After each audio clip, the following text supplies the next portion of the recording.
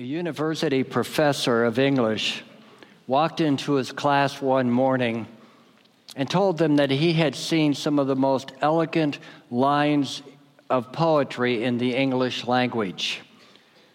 Walk with light.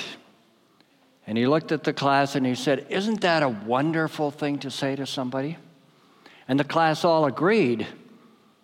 And they asked who the poet was.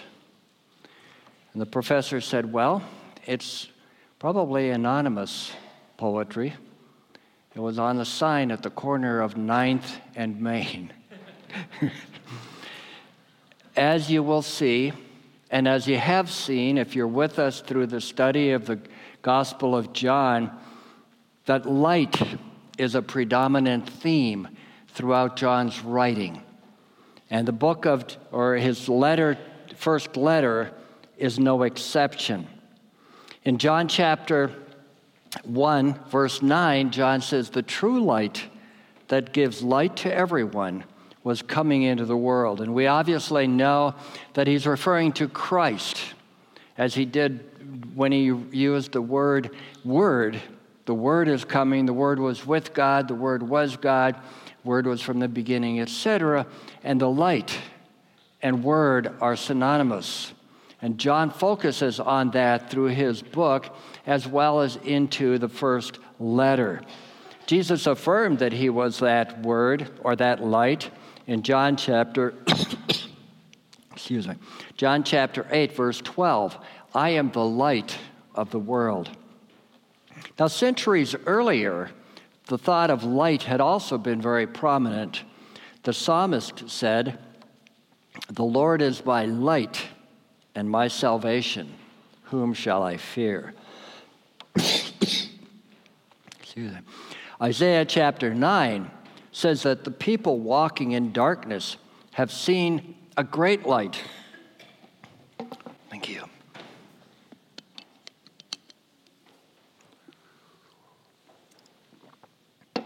The people walking in darkness have seen a great light. On those living in the land of deep darkness, a light has dawned. And John continues the theme of light in his letter that he has written. And in this letter, he reminds them, the readers, that God is light. Some of the first verses we read continue that thought. And in verse 5, it says, "This is the message we heard from him and declare to you, God is light." Now he goes on and he talks about that light, and he refers to the fact that there are 3 untruthful claims people make. There are consequences for those claims, and then he corrects the claims with the truth.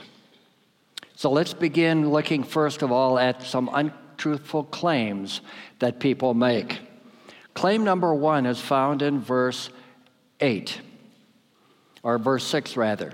If we claim, and the word "if" there means when, or in the event, in the likely event that this is taking place, if we claim to have fellowship with him, that is with God, who is the light, and yet walk in the darkness, we lie and do not live out the truth. So the first claim, false claim, is that we have fellowship, but their life did not exemplify that. They say they're close to God. They have fellowship, and the word fellowship is the Greek word koinonia, which connects us, close association, mutual interests, sharing in something, having things in common, having a partnership. Those are all words that imply of koinonia, or fellowship, that we use. Fellowship with God suggests living a life of holiness. So when I claim that I have fellowship with God, by that statement, I am claiming that there's a connection there and that I am living according to him. But that was a false claim, because it says that we have fellowship with him, that's what we claim, and yet we walk in darkness. And to walk in darkness means to walk in sin, to have a life of sin. So that's the first claim. Fellowship, but we really don't have that. A second claim, verse 8, says that we are without sin. Now that is an impressive claim, right? Anybody here ever claimed that? If you did, let me know. I want to know how you did it. But today, that idea of sin is not a very popular idea. So it's easy to say, well, I don't have any sin, because we don't want to define it. We don't want to deal with the truth of sin. But what is sin? Well, Wayne Grudem, in his systematic theology, writes that sin is any failure to conform to the moral law of God in act, attitude, or nature. Sin includes not only individual acts, such as stealing or lying or committing murder, but also attitudes that are contrary to the attitudes God requires of us. This claim pretty much says, well, I'm perfect. I'm just right there with what God has in line for me, in what he has in store for me. The third claim that people make that is a false claim, and it's found in verse 8, or verse 10 rather. If we claim we have not sinned, we make him out to be a liar. So we've taken it one step further. Verse 8 says we have no sin, but verse 10 says we have never sinned. We have not sinned at all. Takes that to a total another level of sinlessness. It suggests that our spirits no longer struggle with sin. And because we've reached that, that level, we just can't even sin. It's just inconceivable that we would sin. Now, I think it takes a very arrogant person to declare that they have never sinned. However, years ago, John Wesley, a founder of the holiness movement, introduced into the Christian community the idea that sinless perfection can be achieved in this life through the second work of grace, that is the baptism of the Holy Spirit. Sinless perfection, however, excuses sins of ignorance.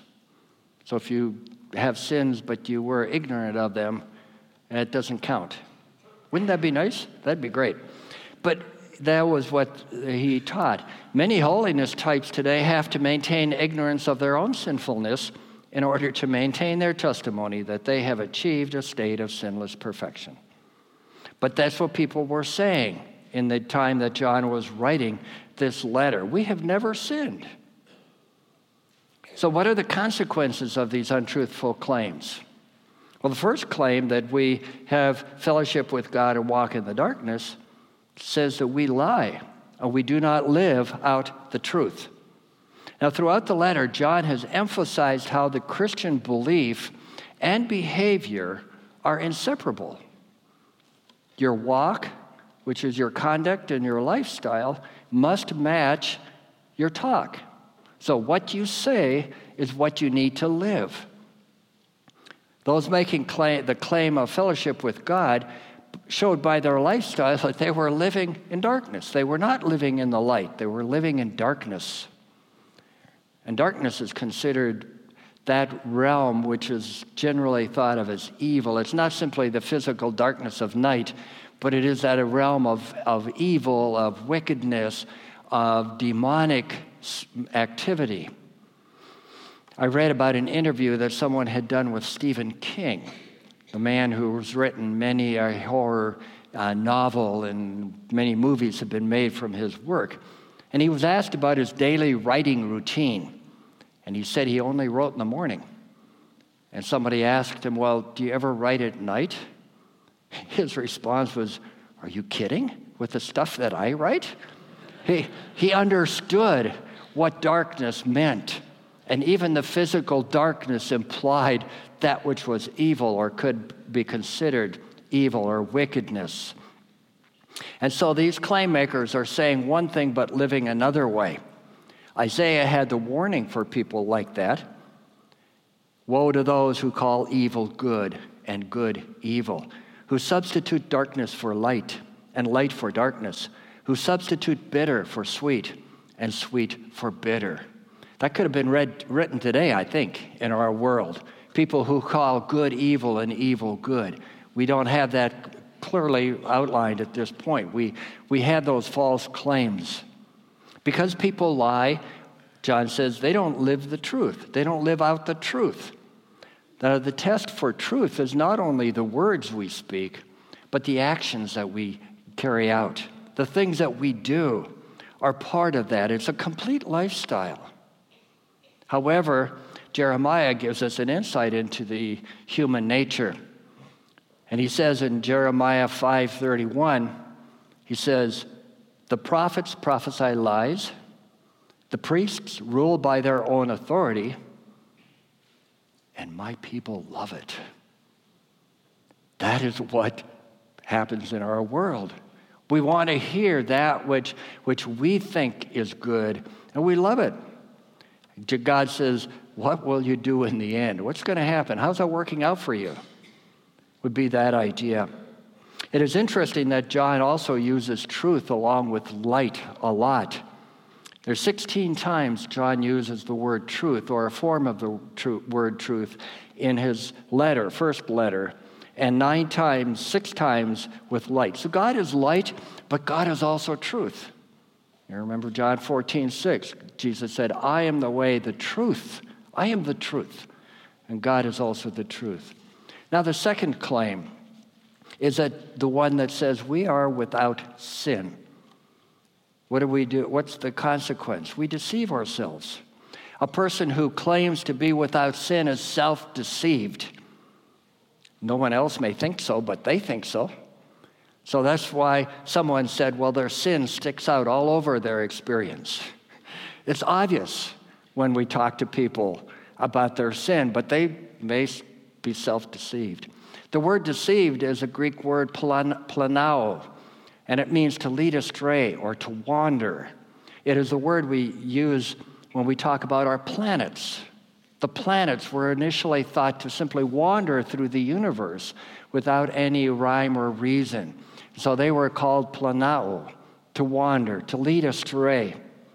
And that's what these people are. They've been deceived, but they deceive themselves. Their own thinking has brought them to this point.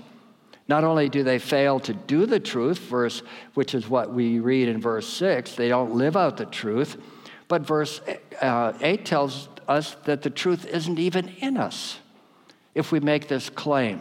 If the truth was in us, we would understand our situation and hopefully live it. But in this case, we don't even see it.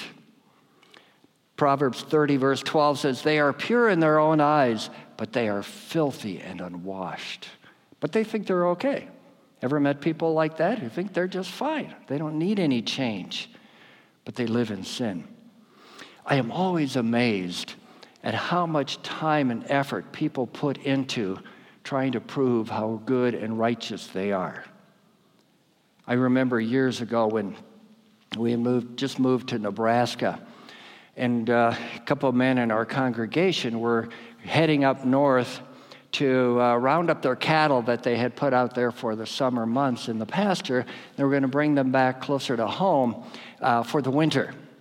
And so they asked if I wanted to go along and be part of the roundup. And I said, well, I'll go along, but I'm really not into the riding the horse. Never been on the horse.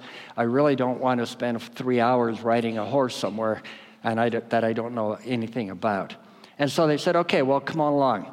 So there were 4 of us in the front of a pickup cab, and there were several large men in there. And it was a very uncomfortable ride for about 3 or 4 hours as we were squeezed into this cab.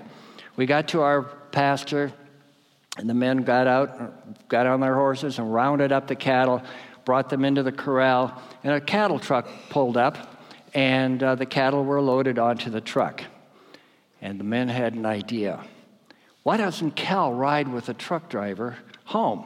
And it'll give him a chance to get to know the truck driver, who they all knew, and we'll have more room in the cab. They never told him who I was. They just put me in the front of the cab. And so I got in the cab, and we started to drive. And we had an interesting conversation, although he was a rather foul-mouthed truck driver and didn't spare words and so on, for about a half hour, 40 minutes or so. And then he asked me what I did. I thought he was going to put the truck in the ditch and swallow his cigarette at the same time. It was an interesting change in his demeanor. And he spent the rest of the trip trying to convince me how religious he was and how good he was and how often he went to church and all the stuff that you hear from someone like this. I just wanted to say, Ray, just cut it out. You're not impressing me. You're not impressing God. And every time I tried to turn the conversation to a personal relationship with Christ, he went back to, okay, and then he'd go on and all the things that he had done and could do and was doing that would definitely impress God, obviously. But over the years, he had spent so much time deceiving himself that he didn't know the truth anymore. And that's what happens. That's the consequence of thinking we're without sin, that we're okay, we're in pretty good shape. Our third consequence for the one that says we have not sinned is that we make God out to be a liar. Verse 10, we make him out to be a liar. That's an easy thing people do without really thinking and realizing it. I read an article this week about a project called the Bible Project. The Bible Project is all about exploring the entire biblical narrative, but breaking it up into short 5-minute animated videos that help people understand the Bible. I watched some of them. They're pretty interesting, very well done. I read about the founder, the co-founder of the project, who used to be a professor at Western Seminary, an evangelical seminary. And in discussing the military campaigns against Canaan in the Old Testament, he states several times that God compromises. And I get to see a red flag when somebody says, well, God compromises. So then he explained what he meant. He said, when God sends Joshua or others to conquer pagan lands, he is making a compromise in doing this. He said, God is allowing himself to be depicted as a kind of God that he actually isn't by the Old Testament authors because of their limited horizon and point of view. That sounds to me like deception. When God is portraying himself as someone that he wants the people to believe, but that's not really who God is. I think we've made God out to be a liar when we do that. You see, that's what John says, don't do that. Don't make God out to be a liar. You see, God's word is very clear that we are all sinners. You read that again and again and again. We are all sinners. But people say, well, we're not sinners. We're just adjusting things a little bit. If we were not sinners, would God have sent Jesus, the Lamb that takes away the sins of the world, to die on the cross? That doesn't sound like a God that I want to know. But I believe God. And these people are saying, well, it's not really important. We haven't sinned. We make God out to be a liar. Why take it hard? Billy Sunday, some of you may know the name. I know none of you ever met him because he played professional baseball in the late 1800s, became a believer. In fact, he played for what was then the Chicago White Stockings. They are now the Chicago Cubs. And he was a good ball player, but God got a hold of him, and went into ministry. He became one of the best-known American evangelists of the early 1900s. Billy Sunday said this: one reason sin flourishes is that we have treated it like a cream puff instead of a rattlesnake. I think that's pretty descriptive. We've treated sin as a cream puff. Really nice, and nothing dangerous about a cream puff. At least I don't think there is, unless you eat too many, I suppose. But cream puff, we treat sin like a cream puff. We don't treat it seriously. We ought to treat it like a rattlesnake. We stay away from rattlesnakes. And John says that we have made God out to be a liar, and his word is not in us. In verse 8, he says the truth is not in us. Now he says the word is not in us. Now, whether John had in mind the general reference to the scriptures, or whether he was thinking back to his gospel, John chapter 1, in the beginning was the Word, and goes on and obviously referring specifically to Jesus Christ. But maybe by now you know, as you've read through John isn't always clear on which direction he wants to go, and he leaves it up to the reader. And very often they're both included in this. But he says the Word, either Christ or the Scripture, isn't in these people who make these claims. So now we've looked at the claims, and we've looked at the consequences. So now we want to turn that around, and we want to look at the changes that are needed to make these untruthful claims into truthful claims. Because each one of them has an added, if we do this, we're on the right track. And the first claim is, if we claim to have fellowship with him, walk in darkness, we lie, do not live out the truth. But, if we walk in the light as he is in the light, we have fellowship with one another. I don't know if you've ever been down in a cave on an exploration or on a tour. It gets pretty interesting when you get down there. Beautiful, as long as the light is on. We were at the Mammoth Caves National Park a number of years ago and took a tour of the caves, and they took us down into this large cavern, right deep in the earth. And the guide says, okay, I'm going to turn out the lights. And you've never seen darkness like that. You could push your hand up against your nose, and you would not see your hand. I mean, it was black. And then before panic came in, the tour guide turned on the lights, and you could hear a sigh of relief as people once again could see. But that's darkness. John says, if we walk in that, we lie, but we want to walk in the light. And when we walk in the light, we have fellowship with one another. And that's an interesting thought. I don't know if you've noticed that before, but it seems to me that John would have said, if we walk in the light, as he is in the light, we would have fellowship with God.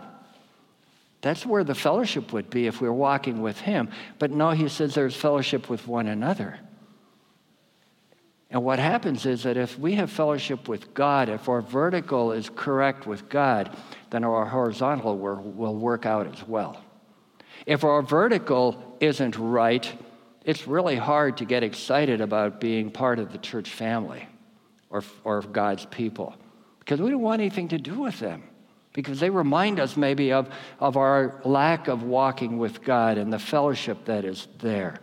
So we need to make sure that our fellowship with God is correct, and we can see that then in our congregation. And I love to walk around and to see the people visiting and talking and connecting with one another. I see a definite fellowship with one another in this room, in this congregation. And it's amazing where you find people that you can connect with. You can travel around the entire world, and everywhere you go, you can find people with whom you can have fellowship, even though you don't know their language, even though you don't know the culture, but they are there. I have sat in a third-floor room in Guangzhou, China, packed with Chinese believers, and every one of them knew that at any moment the communist guards could come up the stairway and arrest the pastor, which they had done many times before. I sat in an open-sided building in India, remembering the cobras I saw on the road as I was driving in. I've sat in a sanctuary, a state-of-the-art sanctuary, with every bell and whistle that technology can deliver. And in each one of those settings, I realize that most of those people have a relationship with God, a fellowship with him, and we can have fellowship with one another, regardless of the location. Now, granted, there are people in all of those congregations, as there are here, that may not know Christ, that may not have that relationship with him. And if you don't, today's a good day to do that, to get that connection. But we had that fellowship with God, and so we can have fellowship with one another. By the way, Fellowship does not center on food. We may think it does, because I hear people say, well, after church, we're going to have time of fellowship. What they really mean is there's refreshments after church. That's a part of it. They ate a lot in the scriptures. You read through Acts, and the church met regularly for meals and times of eating together. But that's not fellowship. That's good, but it may add to it, aid the fellowship. But we have fellowship with one another because of our connection with God. Timothy Dwight, a grandson of Jonathan Edwards and a former president of Yale University from 1795 to 1817, wrote these words. He said, I love thy kingdom, Lord, the place of thine abode, the church our blessed Redeemer saved with his own precious blood. I love thy church, O God, her walls before thee stand, dear as the apple of thine eye and graven on thy hand. Oh, that a president of Yale today would write those words. But that's what he believed, and he knew the church, loving the people. You know, nobody can say, well, I love God, but I'm not so sure about God's people. We've got a problem if we don't love God's people, because we're fellowship with God and fellowship with one other. There's no real fellowship with God which is not expressed in fellowship with others. And then John says that not only is there fellowship, but there's a purification of the blood by the blood of Jesus Christ, his Son, and it purifies us from all sin. It's good for all sin, not just some, but all sin. Ask the thief on the cross whether it's good for his all sin. At his time of death, he was forgiven because the blood of Jesus Christ covered his sins. What an incredible picture that is of that purification.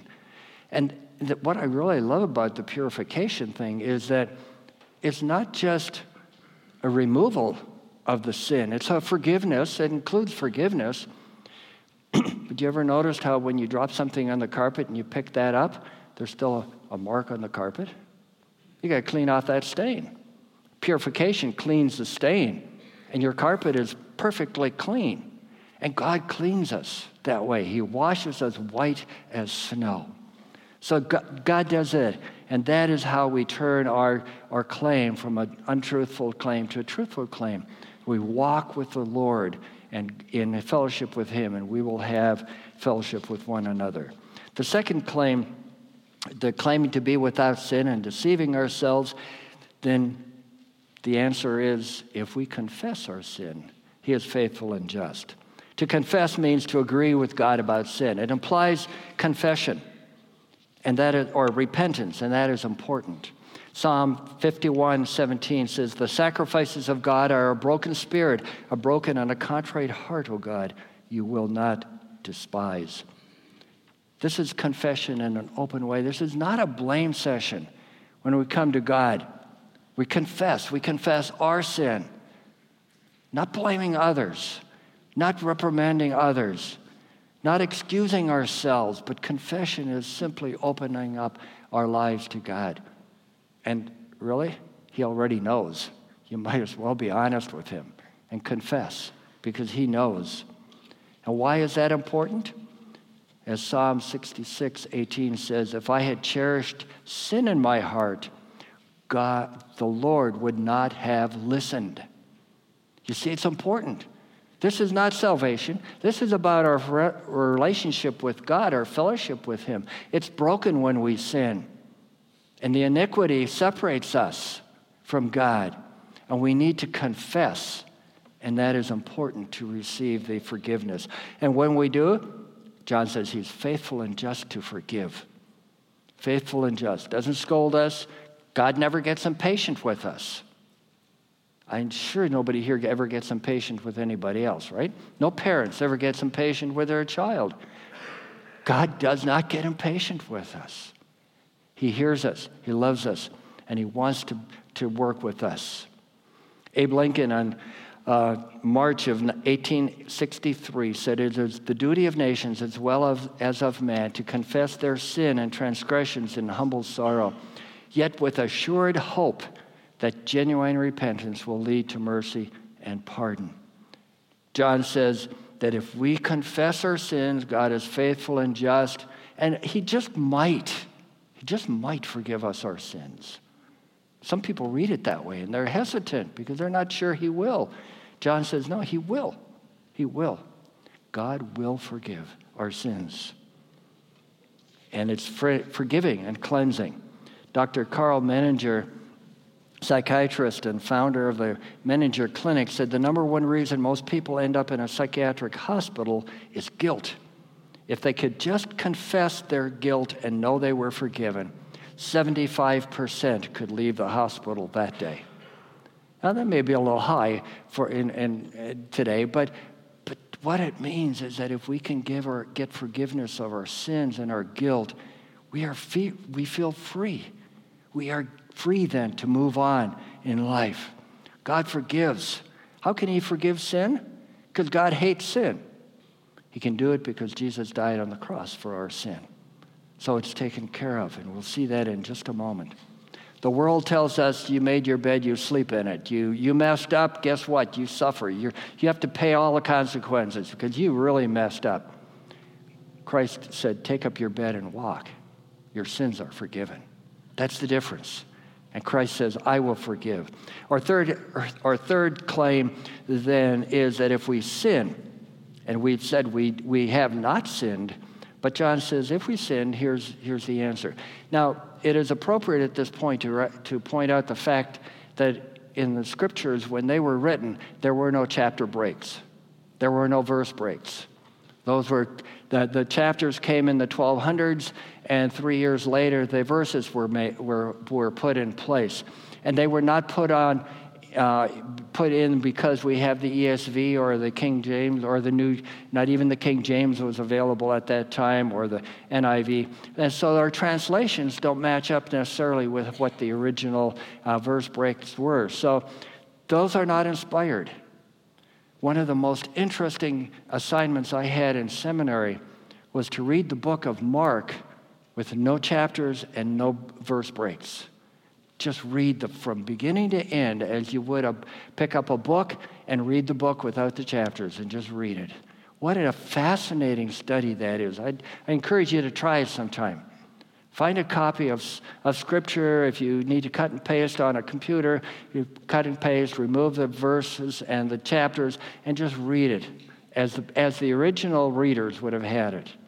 And so it's okay to ignore chapter breaks, and we're going to do that because we're moving from chapter 1 into chapter 2 without breaking. John says, my dear children, I write to you that you will not sin, but if anybody does sin, and I say, thank you, John, thank you, because I need to hear that. If I sin, I do. Probably when I sin, you have an advocate in verse 2. Or verse 1, we have an advocate with the Father. An advocate is an attorney, a comforter. It's used in the Gospel of John when Jesus says, I will send you another comforter or a counselor or somebody to come alongside of you. It's the same word. It's someone who comes to your help and your aid. And Jesus comes alongside of us. And what John is telling us is that when we sin, heaven gets busy to defend us. And he says our advocate, Jesus Christ, stands before the Father. Now picture that court scene. Instead of having a judge in a robe and looking stern and so on, we have the Father. God, the Heavenly Father, standing there or sitting on his throne, or however we picture that. And in front of him stands our lawyer, and we are standing beside him. And we have the charges read for us.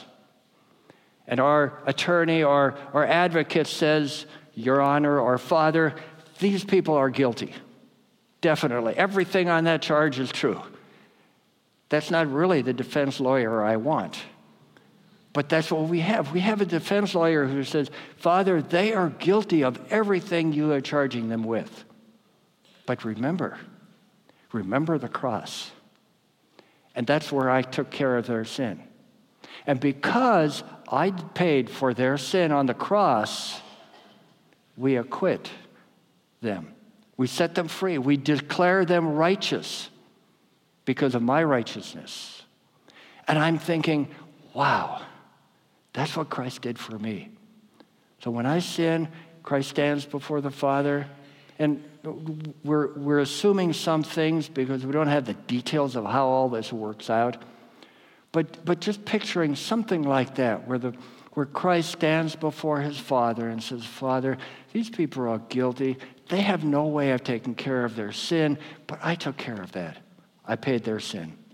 And I died for them and for the whole world, he says. Now, we recognize that this does not mean that the whole world is automatically saved because Jesus died for them. That's not the case. What is the case is that when Christ died, he died for the sins of the whole world. It says, though he put a deposit into a bank account, and he has an account, as it were, and forgive me for my humble illustration, but this is how I picture it. He put that into an account. Every person in the world has an account. How do you get your money out of an account? You have to make a personal withdrawal. It doesn't come automatically to you. And so you go to the bank, as it were, and you withdraw your money, and now you have taken the money out of the account. Salvation is the same. The account is there. It's there for you. What do you need to do? Confess. Confess your sins. And the account is opened up. And all that is in that account, the forgiveness, the purification, the sanctification is all yours now because you have opened that account. So how do we apply this passage? First of all, I want to say that we need to make sure we're walking in the light. And if you've been in this congregation for a while, you will probably hear this pretty much every Sunday, that if you don't know Jesus Christ as your personal Savior, now is the day to do that. And that is walking in the light. The light comes our way. We have a chance to have a personal relationship with the God of the Creator and his Son. And we can walk in the light. We don't have to walk in the darkness. There's an option, or there's an alternative to that walking in the light or in the darkness. But only Christ will give you the ability to walk away from the darkness and into the light. John 8:12 says, when Jesus spoke again to the people, he said, I am the light of the world. Whoever follows me will never walk in darkness, but will have the light of life. Or like 1 Peter 2:9 says, but you are a chosen race, a royal priesthood, a holy nation, a people for his own possession, that you may proclaim the excellencies of him who called you out of darkness into his marvelous light. So you can have a chance to walk in the light. And there will be prayer partners up here this morning after the service that you can talk to, who will pray with you and give you information and help you with this. I'll be around the sanctuary as well. So, and there may be others that you know that can help you. And how do you find the light of the world, and how does that light become yours? A second point would be to keep current with your confession of sin. Augustine said that we all have a lot of light sins. But he said the problem with light sins is that many light sins become a heavy sin. The challenge from Scripture is to confess our sin when it happens. Confess those light sins, because sin is sin. And so we need to confess those and stay current with our sins. Confessing.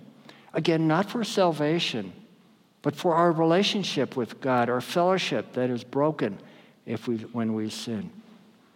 Came across a quote that I thought was good. Sin is the best news there is, because with sin, there is a way out. You can't repent of confusion or psychological flaws inflicted by your parents. You're stuck with those. But you can repent of sin. Sin and repentance are the only grounds for hope and joy, and the grounds for reconciled and joyful relationships. Let's pray. Father, thank you for bringing light into this world. It's a world of darkness. And Father, even now around us, there's much darkness. But I thank you that we can walk in the light as you are in the light. We can have fellowship with you. We can have fellowship with one another. And Father, when we sin, which we do, we have an advocate, someone who stands before us or with us before the Father. And because of the blood of Jesus Christ, we are clothed in his righteousness. Father, encourage us this week. Help us to understand the importance of regular confession and to walk with you in the light. I pray this in Jesus' name.